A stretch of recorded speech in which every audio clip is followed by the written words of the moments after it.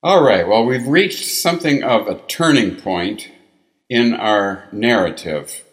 And so at the end of 700 years, we have a kind of a shift in things. And it's a good time just to step back a little bit and return to our basic theme or thesis that we're really presenting here through the whole series of teachings. And that is that when Jesus brought the gospel, lived and died and was raised again, he established a pattern for us. And all those who follow Jesus are supposed to follow this pattern, which I'm calling by my Spirit Christianity. This is the basic pattern that we see in the New Testament. We see it in the apostles, their teaching, their lives, and then the apostolic fathers. And for 300 years, we see this pattern. Not perfect always, but the pattern is intact. And let's just review that real quick. That first in the pattern is the surrendered life. We live no longer for ourselves, but for Him who for our sakes died and was raised. We cast our crowns before Him. We live for Him and for the things that He has for us, rather than just going for our own interests and to promote ourselves. So then the surrendered life leads to the equipping and the empowering and the indwelling of the Holy Spirit. So the presence of God, the power of God is given as a gift to equip us to follow the rest of the pattern. So that leads to the third ingredient, which is He writes His laws on our hearts. This is not a legal code, but it is an empowering and a quickening and awakening of conscience to discern properly the difference between right and wrong. The sense of what is right becomes a hunger and a desire within us because He is working to work out His will in us, and that's going to mean the basic laws of righteousness become ingrained in our hearts more and more, and He writes His laws on our hearts. It's one of His promises. Fourthly, Jesus Himself becomes our model. We keep our eyes on Jesus, the pioneer and perfecter of our faith, and that's going to lead us into humility, because Jesus Himself said, I came as one who serves. So we're going to outdo one another in showing honor. Rather than trying to get honor and get reputation, we're going to humble ourselves and see what we can do for others. There's a basic humility and servanthood lifestyle that's at the center of this. And then out of that, as people practice that kind of humility, love and unity in Christ become possible. So there is a dwelling and a praying in one accord, and that in turn leads into a prayer authority that God gives to His royal priesthood. The church becomes a royal priesthood, praying together in one accord and having authority over nations, so that the authority of prayer is the authority that the body of Christ relies on, rather than worldly authority. And then finally, every Christian, every believer, every follower of Jesus gains a personal one-on-one connection with God. So that personal inner connection, the listening and the prayer and that relationship is what Jesus died for. The temple curtain torn in two, and that's God, as it were, inviting us, come in, come have fellowship with me, and every single Christian becomes a royal priest. Every single Christian gains that relationship and can prosper in that. So that's the pattern, a sevenfold pattern. But then we saw then how in 4th century Rome, Constantine came together with Sylvester I, the Pope. the Pope and the Emperor make an alliance, which could be a good thing, but what that ends up doing is supplanting the original pattern with another alternative pattern, and we're calling that power and might Christianity, so that each of those basic ingredients gets replaced as being normal for a Christian. Okay, so we're not looking at surrendered life particularly. We're looking not at surrender to Christ, but we're going to look at mere obedience to the Pope. Then we're not looking at receiving the Holy Spirit and walking in the power and equipping of the Holy Spirit. We're simply talking about receiving the power of Rome or receiving political power and just walking in normal worldly authority. Then not laws on hearts, because the worldliness of the church, as it's becoming kind of normalized in Rome, is going to bring corruption along with it, and there's going to be corruption at even the highest levels of the church. So no longer laws on hearts, and humility replaced by a people just walking around like kings, living like kings, building palaces, doing all the things that royalty do, but that does not mix well with humility. And then instead of love and unity in Christ, there's going to be a pattern of uniformity, which is a cheap substitute for unity. So everybody is forced into this pattern of uniformity through a hierarchy going right up to the Pope. And then authority of prayer replaced with the authority of Rome itself and the political power that the church is going to gain because of this linkage with the emperor. And then finally, the personal connection with God, no longer for ordinary Christians. Instead, the Lord is replaced by a hierarchy of priests. So everybody's not a priest anymore, but most people need to just submit to the hierarchy. So instead of a direct connection with God, the church is offering itself as a replacement for God. And you just need to submit to the person who is over you in the Lord. God has provided this hierarchy of people instead of himself. And so that becomes an alternative to the seventh ingredient in the pattern. So here's another pattern, and we're going to call that a stronghold. Stronghold, the word comes from 2 Corinthians 10 and verses 4 and 5. And a stronghold, the way Paul describes it there, is an argument. It's an alternative teaching to what the scriptures teach. Okay, and it's in the church. So in the church, there is an argument that goes against what God's word clearly teaches. Okay, here's God's word that says, "Not by power, nor by might, but by my Spirit, says the Lord." This becomes a description of Jesus' lifestyle, and it's the ingredients of those who follow Christ. Okay, but now here's a generation in the church that's saying, no, we believe that we are advancing beyond that, and now we have a better way, and we believe that our way now is going to be normal, and it becomes normal. In other words, it's a stronghold because lots and lots of people are going with this. So the original pattern is now being replaced in the church.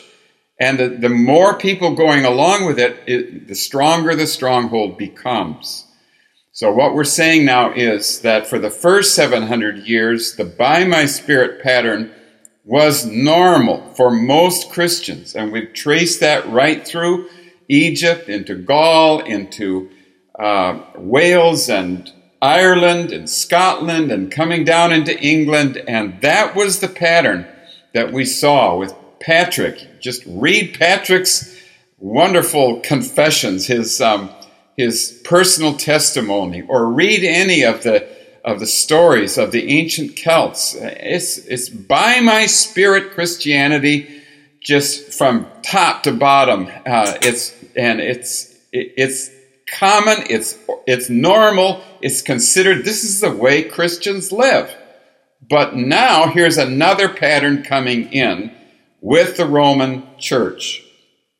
And I do think I need to say that it's going to look a little bit like Doug McMurray is not in favor of Roman Catholics. This is an anti-Roman Catholic teaching. And if you think that, then you think wrong. We're just trying to trace God's track record. But now something is going to come in and replace the pattern that leads to that track record. You see, it's going to interfere, and we have to deal with the history of that and how it came into being. And so, yes, it did come in through the Roman Catholic Church, but if you trace this teaching any further and go on with it, you'll see the power and might Christianity is just as much a Protestant thing as a Roman Catholic thing. Any Christian can be a power and might Christian. All you have to do is decide to do that, to not have the original pattern in your life, but rather to go with this other pattern, which is very, very common. Many people have had this other alternative pattern. Of course, I'm not really recommending that pattern. We're going to see that it's done a huge amount of damage. We're going to try to learn from history here, but we're not wanting to create the impression that this is an anti-Roman Catholic teaching. So, first of all, let me just say, Jesus himself said, "Do not judge by appearances, but judge with right judgment." In other words, he's wanting us to look deeper. He doesn't want us just to judge with labels, and denominational labels can do that to you. If you decide to categorize people by denomination, that's going to be a good invitation to judge by appearances, and that's something we're not to do as Christians. It's good to recognize that there are three very similar Greek words in the New Testament. One is the word krino, which means judge. Second is the word katakrino, which means condemn. And the third is the word diakrino, which means discern. So each of these words refers to a kind of judging. But what we want is the third kind. We're trying to discern what's going on inside the church to see what the desire of God is for the church, and then to see how people have allowed the enemy to plant false teaching or false patterns. The pattern is what's so bothersome here.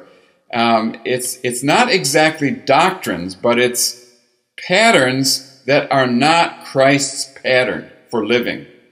And so then that becomes an alternative that interferes with the advancement of God's kingdom and his ability to use us to advance God's kingdom. Okay, so let's avoid denominational labels. And then let me just also say that the teaching I'm following was really developed more by a Catholic named Malachi Martin. In this book, The Decline and Fall of the Roman Church, Malachi Martin, being a Catholic, is not anti-Catholic.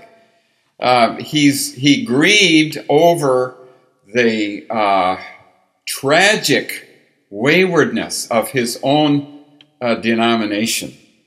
And he goes through and he traces the history of that through his book. Wonderful writer and able to to see into the deep things of each period of the history of the Roman Catholic Church. And I recommend this book, but it's not fun reading. So anyway, Malachi Martin, The Decline and Fall of the Roman Church. And then let me also just say that back when I was a young pastor, I was part of a charismatic movement, and my wife and I, we had charismatic Catholic friends who ministered to us, nurtured us. We got close. The Lord is always reaching out to every denomination and trying to pull us back to the original pattern of the New Testament. And in fact, that's what I'm going to say here, that we've got basically 3 700-year segments, of which we're still in the final 700 years. And I'm not saying that after 2100 years it all comes to an end. Don't. I'm just using these 700 categories here as a convenient way of thinking. That's all this is. So we've got 700 years of by my Spirit Christianity, which is normal Christianity, and then we've got 700 years in which the Roman Catholic Church brings another pattern, and we're going to have to see that become the normal pattern during the Middle Ages. And then another period of time in which God is going to go overboard to return his people to the original by my Spirit pattern. And he's going to be adding pieces and segments and all of these different pieces. And it's going to be slow going because people are used to one thing, but then God is saying, no, I want you to learn the original way that I had. And it's very important as we move toward the end of the age that all Christians see that it's always been the by my Spirit pattern that's advanced the kingdom of God. Let me just add one more thing before I quit this segment of teaching, and that is, it's almost as though the two sides, the Christian side and the satanic side, are going to reverse roles.